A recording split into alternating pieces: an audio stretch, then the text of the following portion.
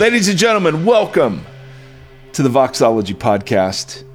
Mike Erie here along with my trusty co-host, producer, face model, Sancho, musician friend, Tim Stafford. Sancho to your Quixote. Wow, I didn't know who that was when you first said it, and I just didn't even acknowledge it. I was like, oh, okay. So yes. Yeah, although you might be more Quixote. A little crazy. Yeah. Tim Stafford is preaching this week at Vox Community, which is so fun. When you listen to this, I will have preached. Yes. And what's the topic, Timothy? Church. Yeah. What does it all mean? Right. What are we supposed to be doing? Well, have you got it figured out yet? I have some pages of notes that I need to distill down to a coherent thread. Nice.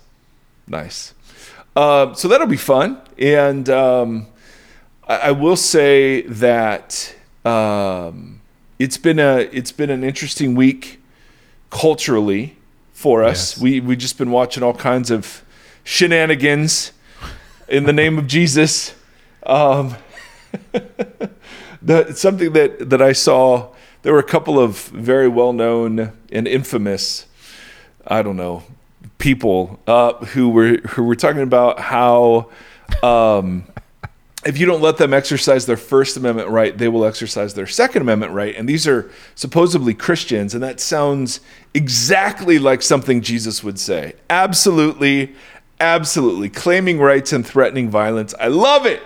In the name of Jesus. They're claiming the disparity of their First Amendment rights while they're at public forums. Oh, I know. It's so crazy. So, yay, Team Jesus had another great week. We're doing great. Oh, boy. So, anyway, we got a good show for you. Or, I mean, maybe not. I don't know, because, it hasn't happened yet. So, we've got a show. It's all up in the air. We have something for you today. So, ladies and gentlemen, hit the music.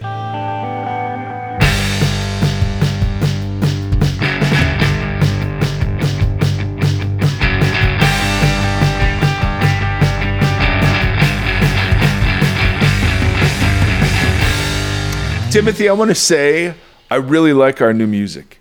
Thank you. It's got some Pearl Jam in there. It's got like that first chord from the old intro, but now it's got a little pump, little pump you up. We're cruising. Yeah. So I mean, that's a song. Let's turn that into a song. All right. What rhymes with Voxology? I don't know. Apology. I don't know. Yeah, apology. And yes.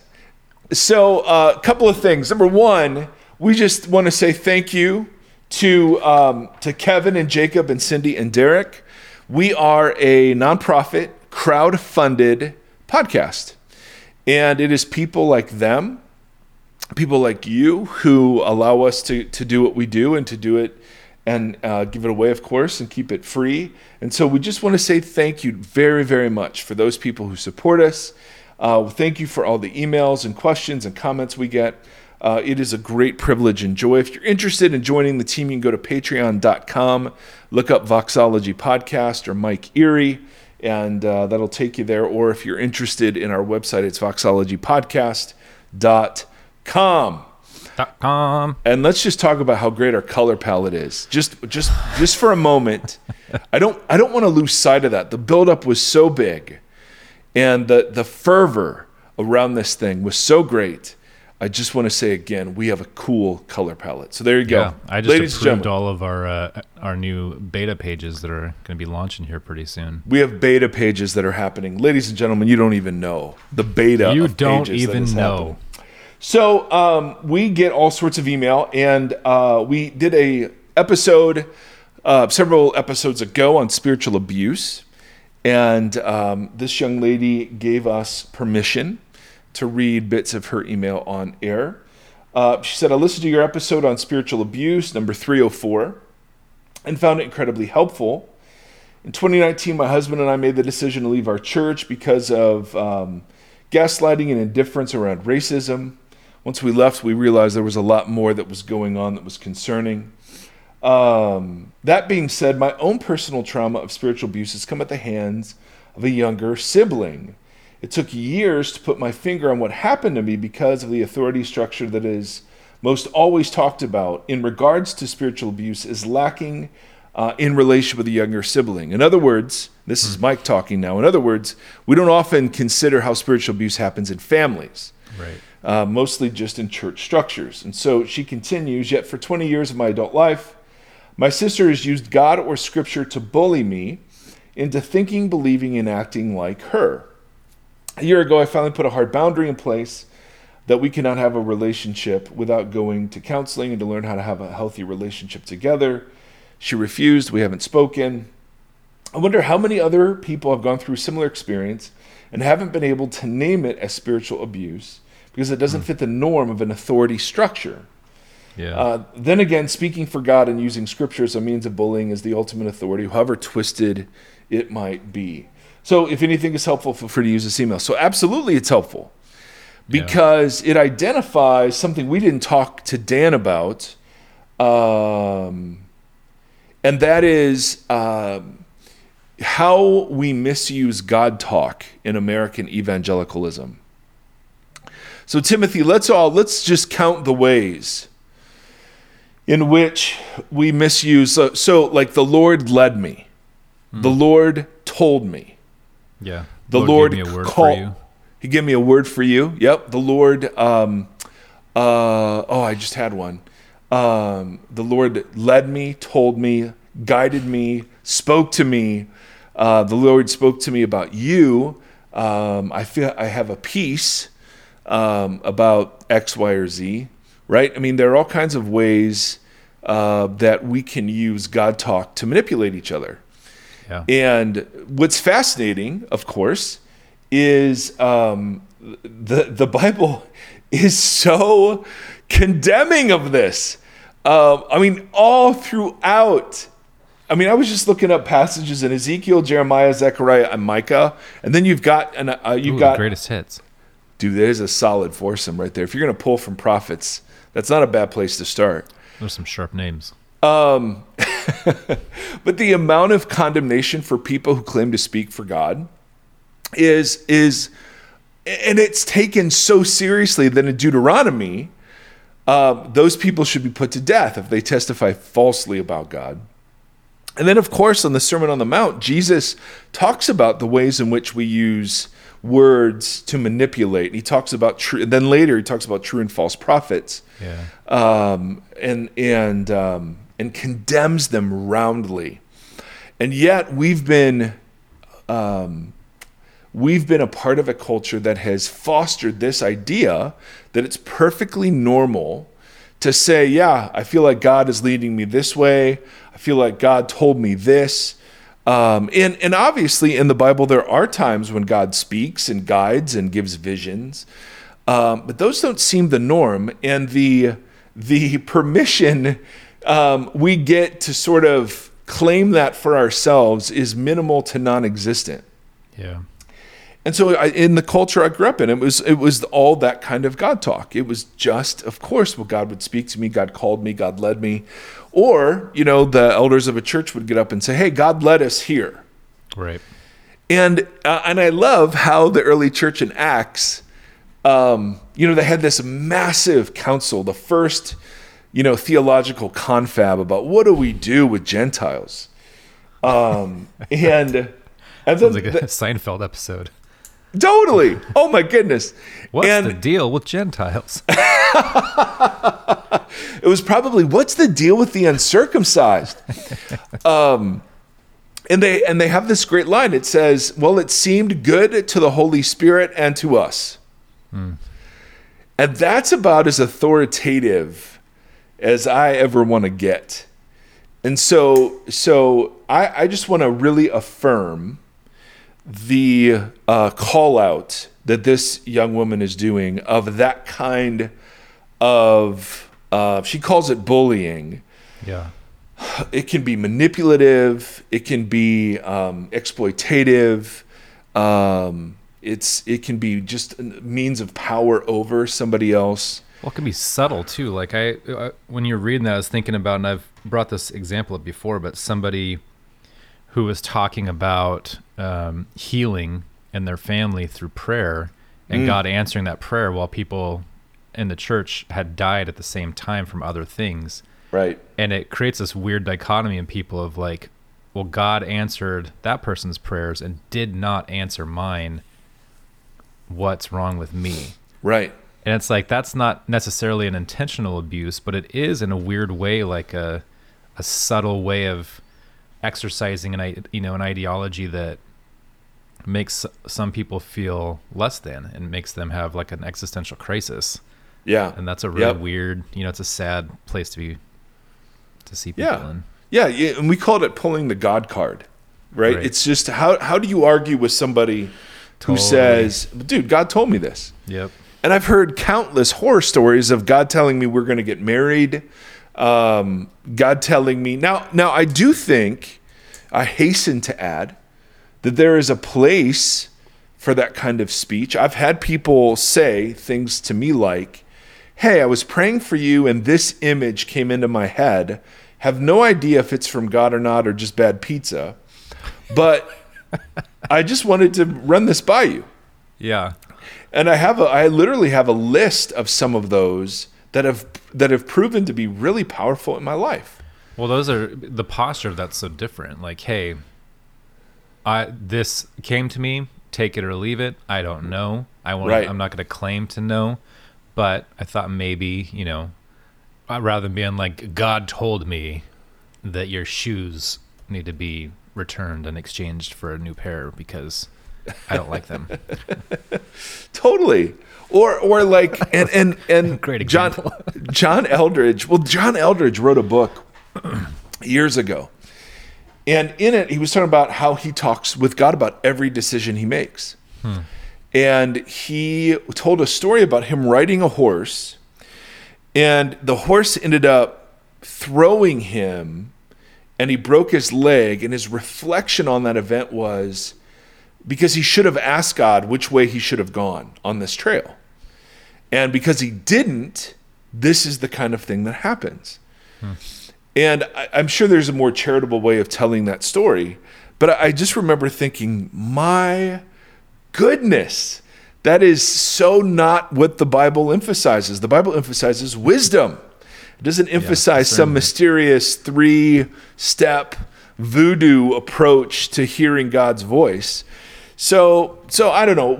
I wanted to read that first because she was so gracious in saying, hey, feel free to read this if it would help people. Yeah. But secondly, I think that would be a worthy topic of some future episode, just because one of the interesting things I've learned about what it means to take God's name in vain. Right. That's the old way of saying it, one of the 10 Commandments, of course, is that the Hebrew reads more like, do not attach God's name to any empty thing. Yeah. And these just sort of muddled, dumb words are empty things. Yeah. And the harm we do to each other that could just be so undone with just a little snippet of humility. Yep. And so anyway, I just was grateful that she wrote in, and sorry that she experienced that. And obviously, there are ways of using the Bible, and we're going to jump into those that are beneficial and helpful, and there are ways of using the Bible that are abusive, that are manipulative, that are exploitative, and that's not so much about the Bible as it is about the person using the Bible. It does open up a lot of questions. Her question about, and I think that you and I have talked about this just when I'm asking you questions about like the Holy Spirit. And what is the role of the Spirit, and trying to, there does seem to be an idea of interpreting that the Spirit is the way in which God is speaking or interacting with us or whatever. And it's like, well, the ambiguity of that is a double-edged sword, right? Like, think about how it's even construed. The Spirit speaking to me. Right. So let's take the big old fat me out of there, which is what we emphasize, right? My devotional life, the meanness over the weeness. I mean, And it's like, come on. I mean, we've already started from the wrong spot. Yeah. From the wrong spot. What do you mean, me and the Holy Spirit? When Paul writes to a church, be filled with the Spirit, he's writing to a church. Right. And when Jesus talks about the Spirit testifying to him, he's talking to a community. Yeah. Right? And when the Spirit came on a community. Yep. So yeah. You're absolutely right. Well, I think anyway, that's a really interesting. That'd be an interesting thing to look at in that conversation, because usually when these sort of abuses or bullying or whatever happen, it's always that kind of thing. Like, yeah. This has been given to me to Right. give to you. Right. And I'm in a position of power. Yeah, not and the of person service. that's being spoken to is like, well, nothing was given to me. So the Right. Holy Spirit is not speaking to me. The Holy Spirit is speaking to me via you. Yeah. I don't know. So it's a complicated web that has been, like you're saying, distorted from point one. But then it's like, well, how do we help folks pick that apart so that the Spirit can be engaged with in a constructive manner? Yeah. Because we just kind of rely on old terminology or old ideology, I guess. Totally.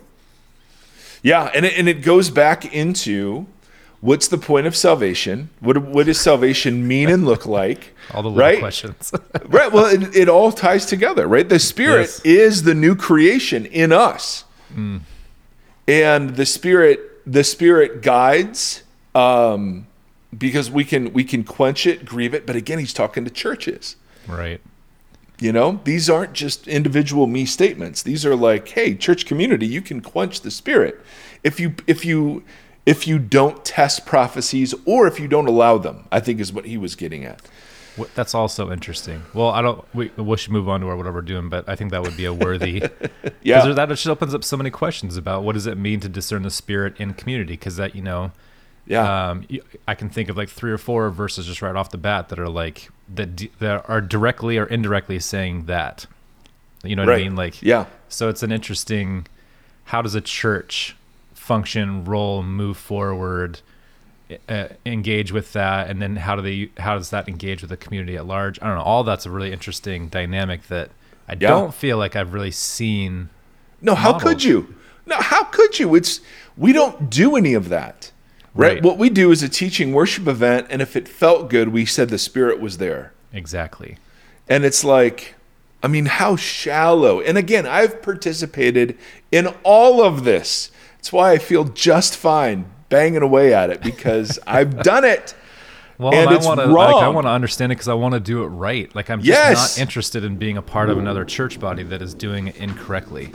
Well, there I can't help you, because any church body is going to do it incorrectly. That's at least the posture nature. in the right direction, looking the right way, and then hoping to discern through that as you go forward. And if you take a left turn, stop and be like, "Whoa, let's turn around and continue going." That feels like it'd be at least a healthier version of whatever it is we're trying to do. Right. It would just be great if we could all exercise the grand value of humility together and just admit.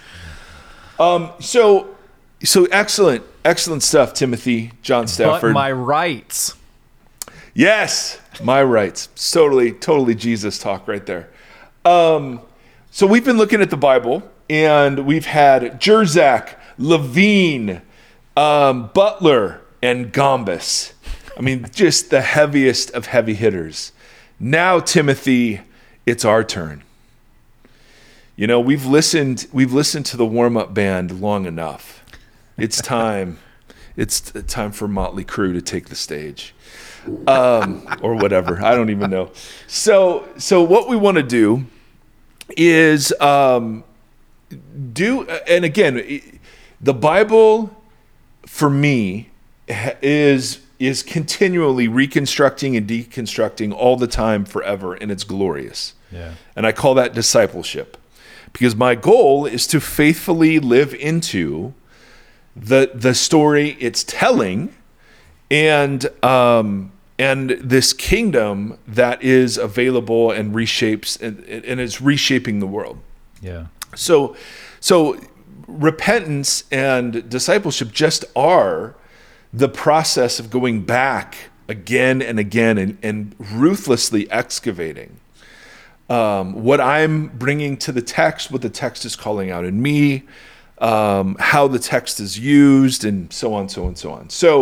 So we want to just start constructing a sort of an approach, maybe. That you're going to say a Bible on how to read the Bible. Yes. Yeah, dude. Amen.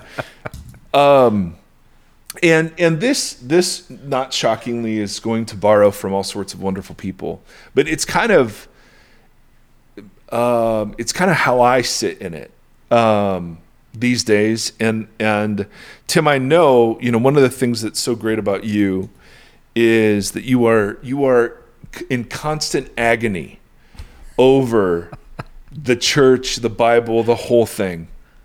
And so this is like my best attempt in all the years I've done this to start slowly putting hands and feet on some of the questions that you and others and myself just all keep raising. So yeah, I definitely blame all you guys. I don't remember which guest it was that said, or maybe it was you that said, never trust anyone without a limp.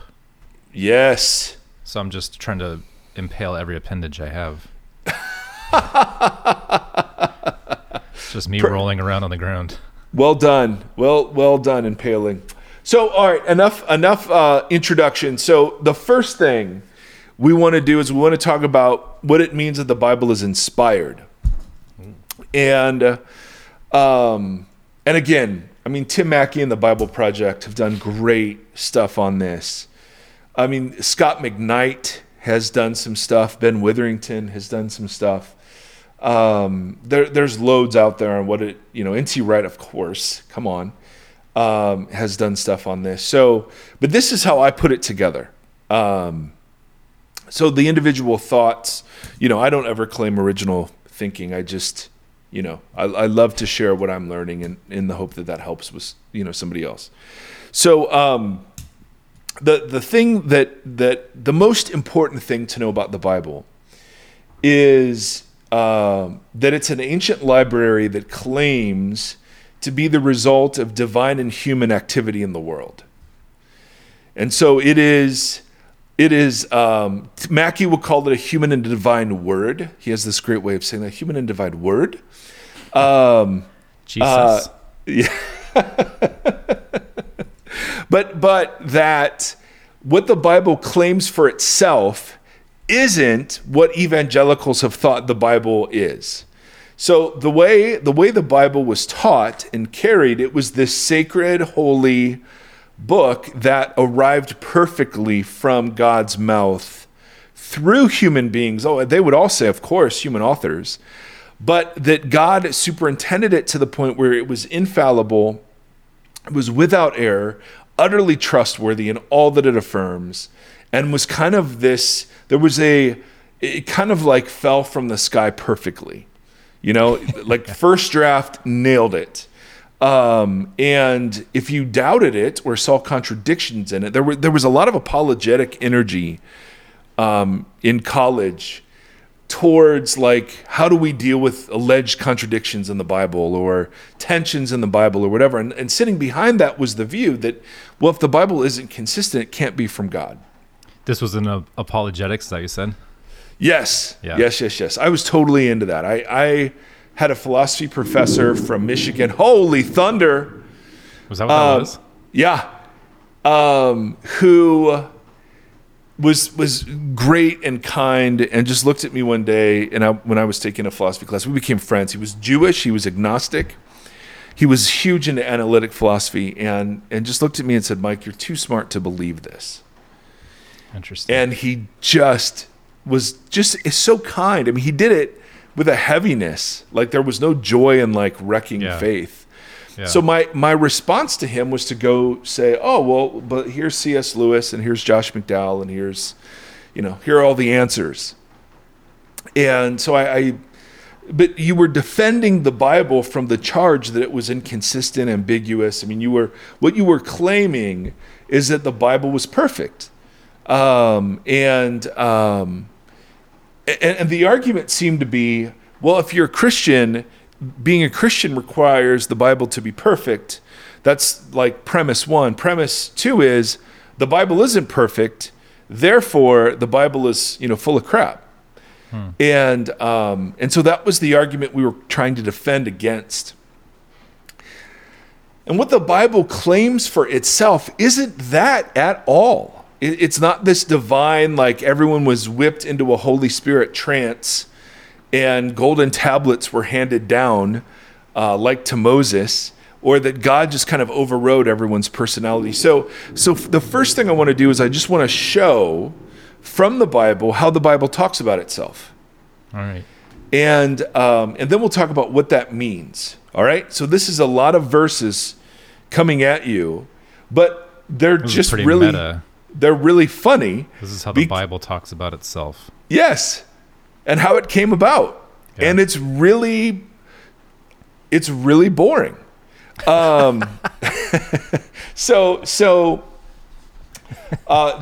a passage in Exodus. That's a bad apologetic right there. Yeah.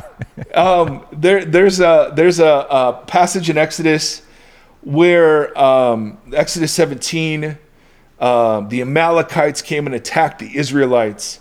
Moses said to Joshua, choose some of our men and go out to fight them. Tomorrow I will stand on top of the hill with the staff of God in my hands. This is where Joshua and Aaron held up his arms. As long as Moses' arms were up, they won the battle. When his arms were tired, they lost the battle.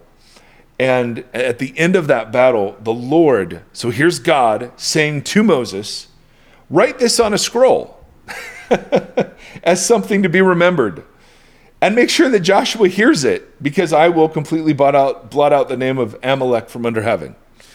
So that's interesting. Here's the divine and human interaction. Yeah. God says to Moses, hey, write this down. Write this event, that this thing just happened, write that down because we want to remember it. Okay. So there's inspiration. God says, write it down. Moses says, okay. Another example is the covenant. Later in the book of Exodus, after they meet and go up to the mountain at Sinai, Moses comes down from the mountain and told the people all the Lord's words and laws, and they responded with one voice, everything the Lord said we will do. Narrator, they did not do everything the Lord said. And then it says, Moses then wrote down everything God had said. Okay. Right? Really boring. Now, there are instances where there is some sort of like vision, like prophetic vision that's introduced. So like Isaiah 6, in the year that King Uzziah died, I saw the Lord. He's speaking like he's in a trance or something. I saw the Lord high and exalted, seated on a throne, and the train of his robe filled the temple. And then he has this vision where he and God go back and forth. Or Ezekiel, in my 30th year, in the 4th month of the 5th day, in the 4th month, on the 5th day, while I was among the exiles by the Kebar River, the heavens were opened and I saw visions of God. So there is this ecstatic sort of prophetic vision that is in there, but those stories are buried in regular, like, hey, write this down stuff. You know what I mean? Yeah. There are times all throughout the Pentateuch where the writer will say, oh yeah, and I'm stealing this from this other book that's not in the Bible. So like in Numbers, they set out from there and camped alongside the Arnon, which is in the wilderness extending to the Amorite territory. It is the border of Moab, between Moab and the Amorites. And this is why the Book of Wars of the Lord says, and then it gives you a quote from a book called the Book of the Wars of the Lord. We don't have that book. But he's just telling you, hey, So I consulted this book over here, and here's what it said. Or in Joshua, right? Not the Pentateuch, but later, Joshua refers to something called the Scroll of Jashar. On that day, the Lord gave the Amorites over to Israel. Joshua said to the Lord in the presence of Israel, and here's this quote. And then evidently, as part of his quote, he's quoting something from the book of Jashar. Okay, don't know what that is. Or in 1 Kings, you're reading constantly. The other events of Jeroboam's reign, his wars and how he ruled, are written in the book of the Annals of the Kings of Israel. Okay, so there's a book called the Annals of the Kings of Israel. And then it says later for Rehoboam, all he did, are they not written in the book of the Annals of the Kings of Judah? So evidently we've got Annals of the Kings of Israel, Annals of the Kings of Judah. There's this weird passage in Jeremiah where Jeremiah uses a professional scribe called Baruch. In the 4th year of Jehoiakim, son of Josiah, king of Judah, the word of Jeremiah came from the Lord. Right? So here is the Lord talking to Jeremiah. Take a scroll and write on it all the words I have spoken to you concerning Israel, Judah, and all the other nations. Cool. Interestingly, the king gets a hold of that after Baruch writes it and burns it. And so the chapter closes with, so Jeremiah took another scroll and gave it to the scribe Baruch, son of Neriah. And as Jeremiah dictated it, Baruch wrote all the words on it, all the words of the scroll that Jehoiakim, king of Judah, had burned in the fire, and many similar words were added to them. Okay. Right? Or like in Proverbs. Proverbs starts, chapter 1. The Proverbs of Solomon, son of David, king of Israel. In chapter 22, 30 sayings of the wise ones. We don't know who the wise ones were, but they're compiled next to Solomon. Chapter 25, these are more Proverbs of Solomon compiled by the men of Hezekiah, king of Judah. So some sort of different edition. Chapter 30, these are the sayings of Agur, king of Jakkai, the inspired utterance. Okay. Chapter 31, the sayings of King Lemuel, an inspired utterance his mother taught him. An inspired utterance his mother taught him. Jesus says, hey, all authority's been given to me. Hey, disciples, go and teach everybody this stuff. Right? I mean, go and teach it. Yeah. Okay. In Luke begins, this is one of my favorites. Luke begins like an historian. Many have undertaken to draw up an account of the things that have been fulfilled among us. Talking about what's being heard about Jesus. Just as they were handed down to us by those who from the first were eyewitnesses. Oh, so the eyewitnesses handed down stories, whether they were written or oral or whatever. But the eyewitnesses did this, and Luke's like, hey, I'm going to take a look at all this. With this in mind, since I myself have carefully investigated everything from the beginning, I too decided to write an orderly account for you, most excellent Theophilus, probably the patron who supported the writing of the letter, so that you might know the certainty of the things you've been taught. So here's a guy with questions about the traditions handed down by the eyewitnesses. Luke says, oh, by the way, I'll go interview. Yeah. And writes the Gospel of Luke and the book of Acts. Okay. Or how about John? How John ends. Jesus performed many other signs in the presence of his disciples. Right. And which are not recorded in this book. Okay. Or how about how the New Testament, often Paul used, or the apostles used people to write their letters for them. Yeah. So Paul in Romans starts out, hey, Paul, a servant of Christ Jesus, called to be an apostle. And then at the end of Romans 16, Tertius, who wrote down this letter, greet you in the Lord. Yeah. Okay? Or Peter, an apostle of Jesus Christ, that's how it begins. But at the end of the book, 1 Peter, it's with the help of Silas, whom I regard as a faithful brother, that I've written to you briefly.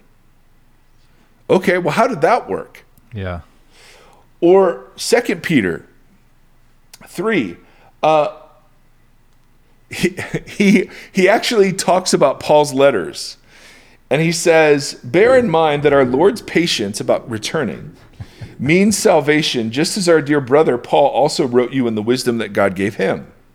So God gave him wisdom. Notice, God gave him wisdom. Yeah. That's an interesting claim, right?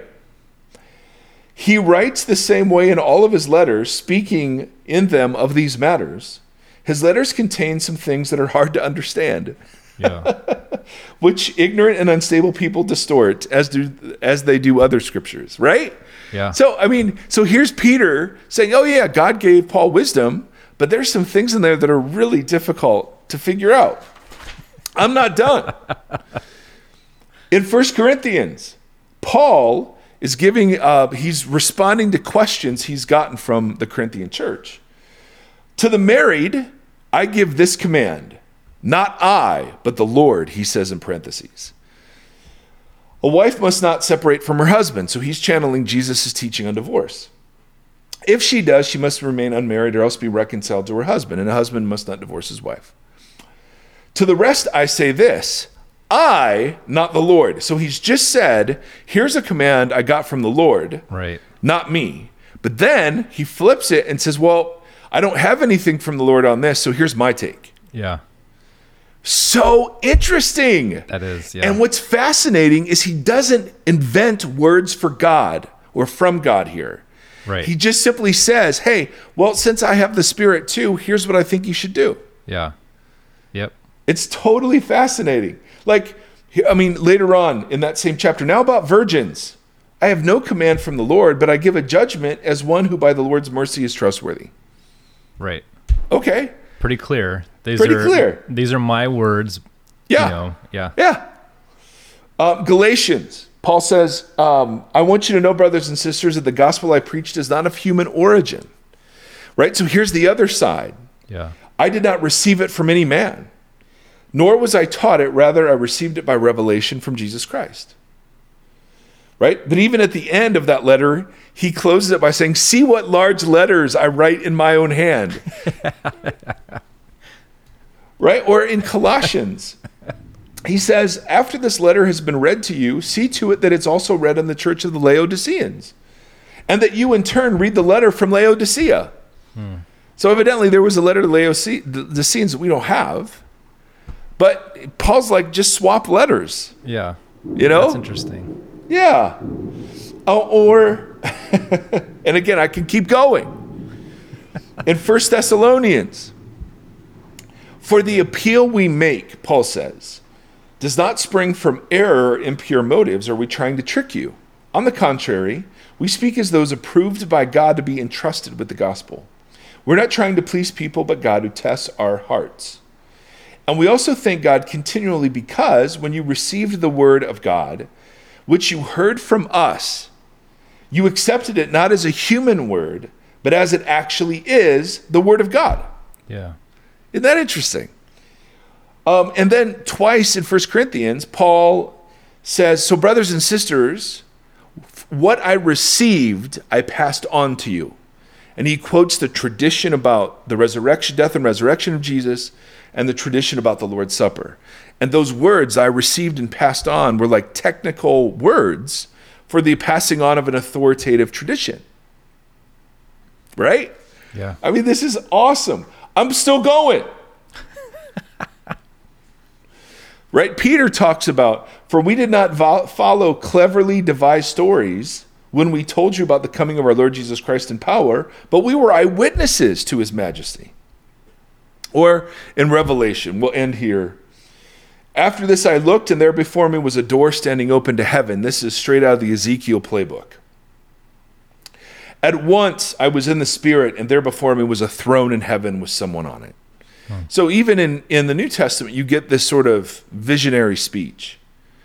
But notice the hodgepodge of how the Bible came to be. Yeah. Well, let's see. God told me. Right. So there's some of that. God told me write this down, so I just wrote it down. I wasn't in a trance. Here's what happened. Oh yeah, there were these other books that I reference over here in the New Testament. There's several references to, like First Enoch, and the Assumption of Moses. Paul refers to some Greek poets and prophets, and you're just like, oh, okay. So it is a divine word. I mean, there is "Thus saith the Lord" to this. Yeah. And Paul and the eyewitnesses were saying, listen, this is not of human origin. This is from God. Yeah. And it's a human participation of human agency. Yep. Well, Paul says some things that are hard to understand. Or Paul's being like, I don't have a command here, but I think this is the right thing to do. Yeah. I mean, and it's totally, or the Old Testament, like, hey, we're just writing down what God said about the covenant. Yeah. And, here's some more Proverbs that his mom told him.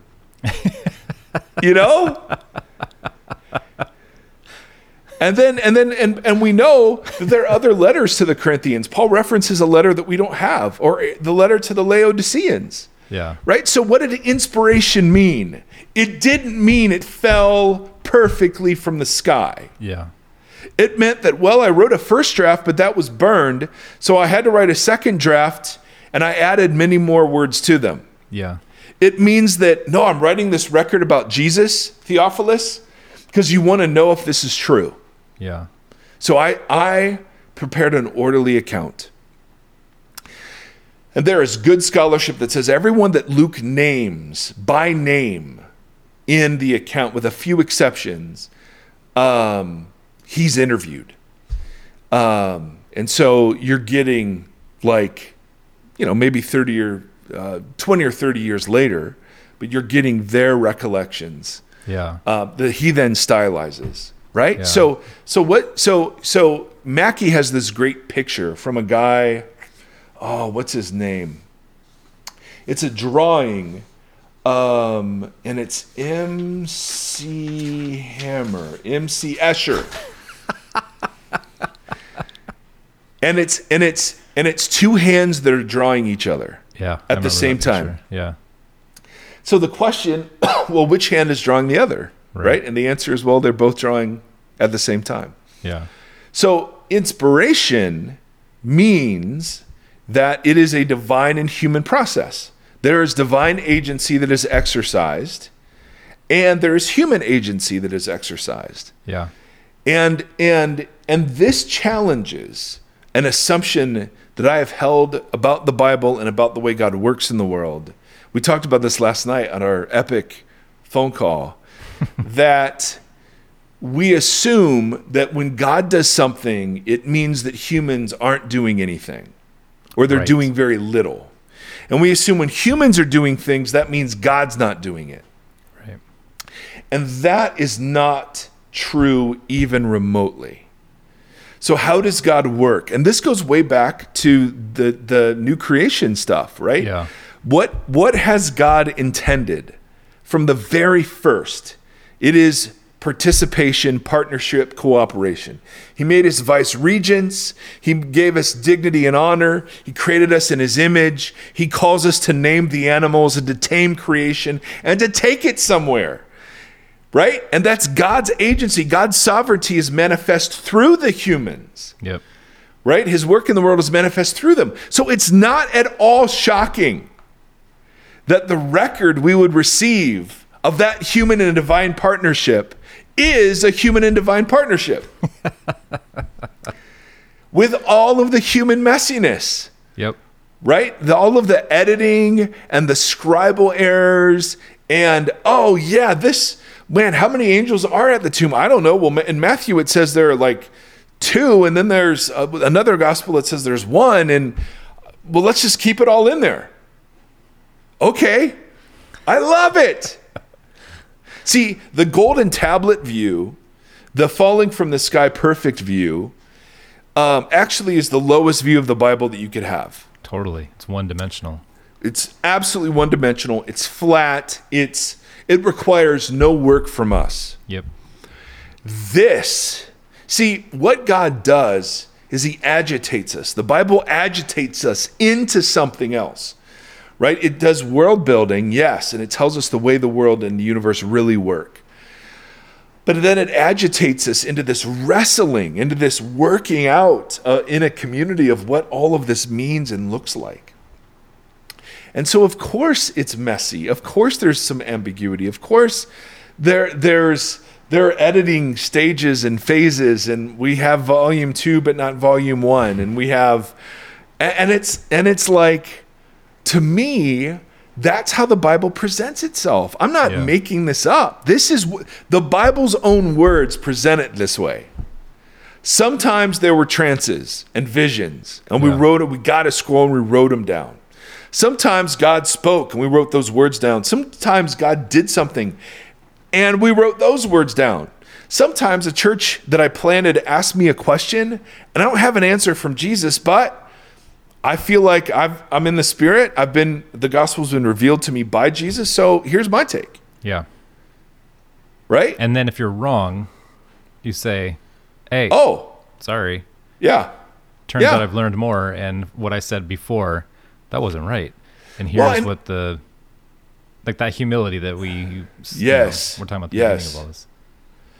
And think about all of the ways in which it shows the authors of the Bible in its worst possible light. You know what I mean? Like, I mean, you're sitting there and you're like, okay, so Moses doesn't get to go in the promised land. Yep. I mean, what a gut punch.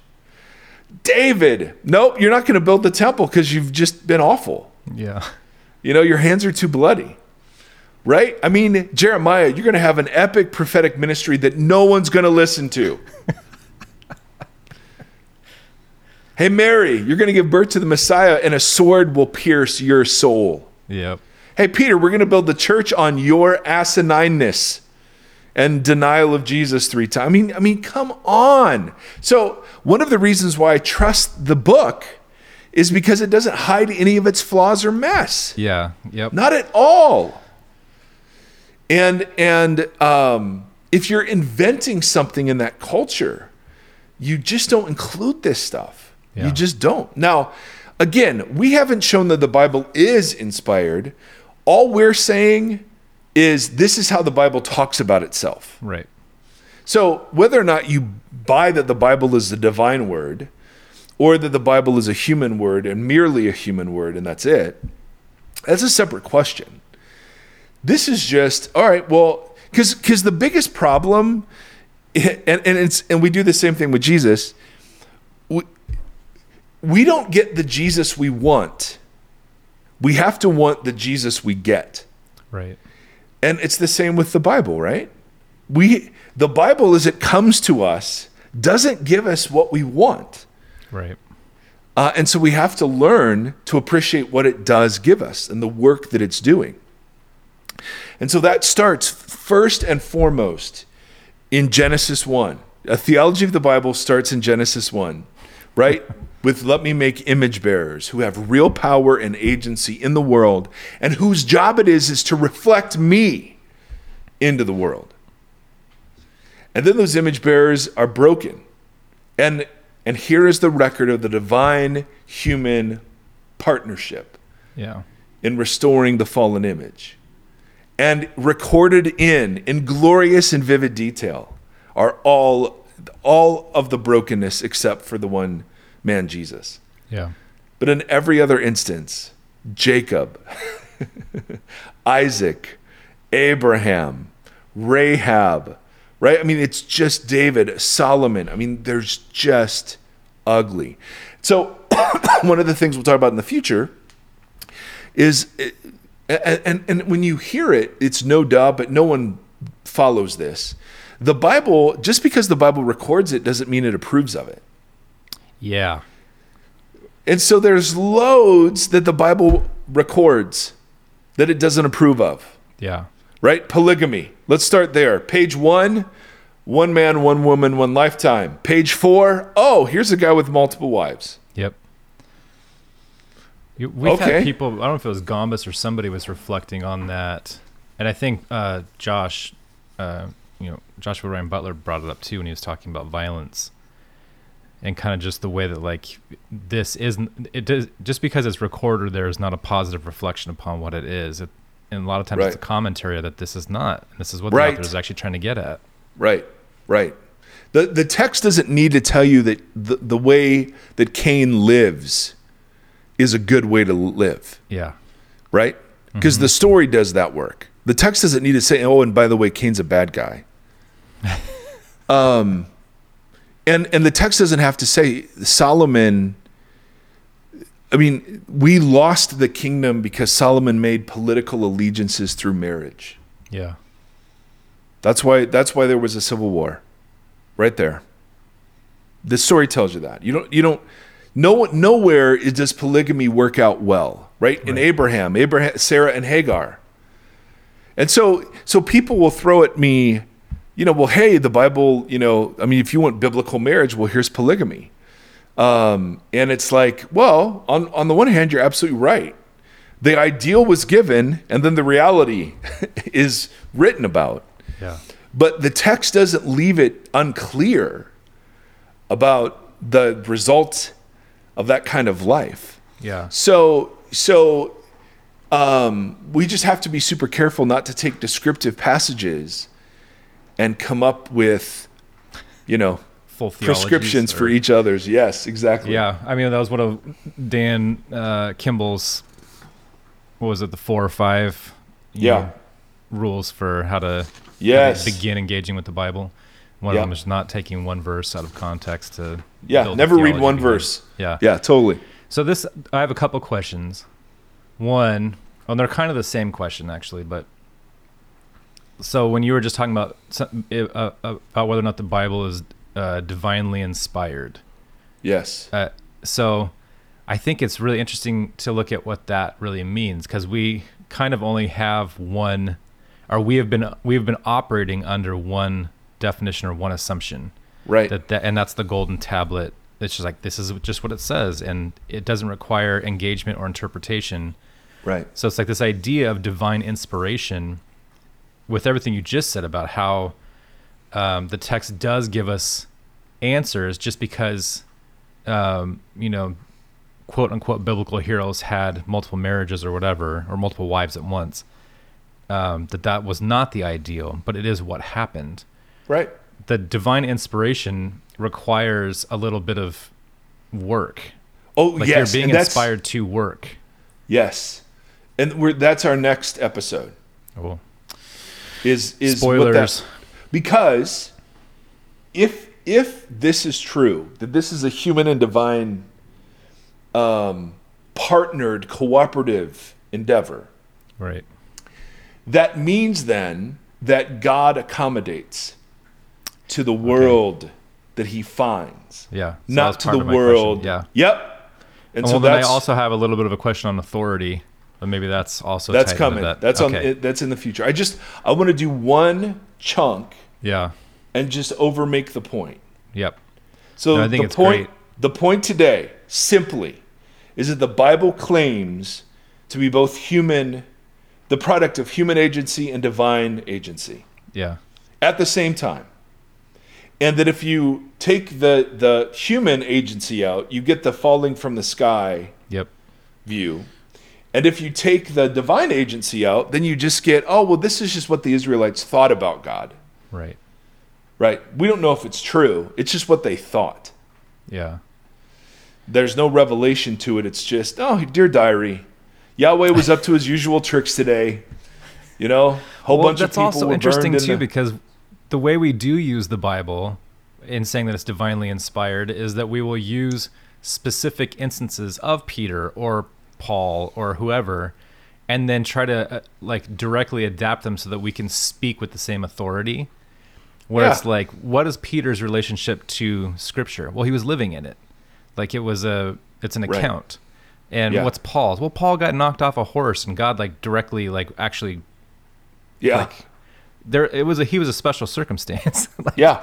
So when he talks about God gave me this word, well, I don't really know what that means in regards to Paul, because right. If we take Paul's account as true, then Jesus did speak very directly to him from something that's not just a physical, tangible, That's right. whatever. So That's right. that changes that as well. So to speak with, Yeah.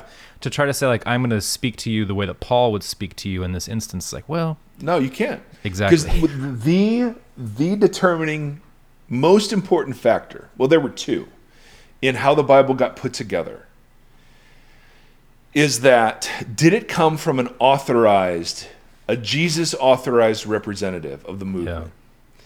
And then secondly, did the communities recognize it as inspired? Yeah. And So and Moses' so was it, assumptions, huh? Moses' assumptions were, Yeah. We'll Yeah. cast And aside there's, and assumptions. again, go hit that Mackey video. He covers some of this. We did it in a bit more detail, and he's taken it somewhere else. But about how the Bible got put together. Yeah. That's the very interesting. And I'm not going to repeat that because he does it just far better than. I'll put that in the notes again, but it's Yeah. in the last episode in the show notes. The link to Absolutely. Absolutely. And so that, hand on hand thing is from him. And he goes through some of the same passages, just talking about, no, it is a human and divine partnership. And so there are implications for that we'll begin to explore, but that's just where we start. Yeah. We approach the Bible as it is and as it claims to be. So you start with what are its claims? Well, it's God breathed. The Old Testament is God breathed. Jesus used it and saw it as authoritative in his debates with people. Okay, now that doesn't mean it is, but we're just dealing with it as it comes to us. Yeah. Right? And then what does that mean? Yes. If it is that, then what? Like, Yes. Yes. 'cause Yes. I think yes. our understanding of that is one dimensional also. Yeah. It gets us in a lot of trouble. Yeah, because now it gets and so there are people who make a ton of money on just showing Christians, oh hey, here's some of the mess. Right. And Christians have been so ill prepared Yeah. to see some of the mess. Their faith is shipwrecked by things that are no big deal. Yeah. If you understood what the Bible says about itself, Yeah. you know? That's ways in which the Enneagram was helpful for me, is like really looking at how wildly different all of our brains are structured. Because even at this Yeah. age, I still am sometimes surprised when people don't process information the same the way that I do. Yeah. Yeah. So it's like, yeah, well, yeah. I have to keep in mind that there is a varied way that and so the effects of this will be varied as well when Yes. When you're talking about these kind of things with people. And again, what's the Bible for? See, this, I mean, we're going to spend so much time on this. It's basic instructions before leaving Earth. Exactly. That's right. It's a guideline for how to make sure you go to the good place and not the bad place. Yes. Timothy, you have nailed it completely. And it will not be shocking to know that we are speaking sarcastically and that we think it's for something else. So, I have, the more I study the Bible and the more I study the world around the Bible, and I'm by no means, like I want to go back to school to study this more. Because I feel like I've done all the work I can do, but I need to step up the scholarship game.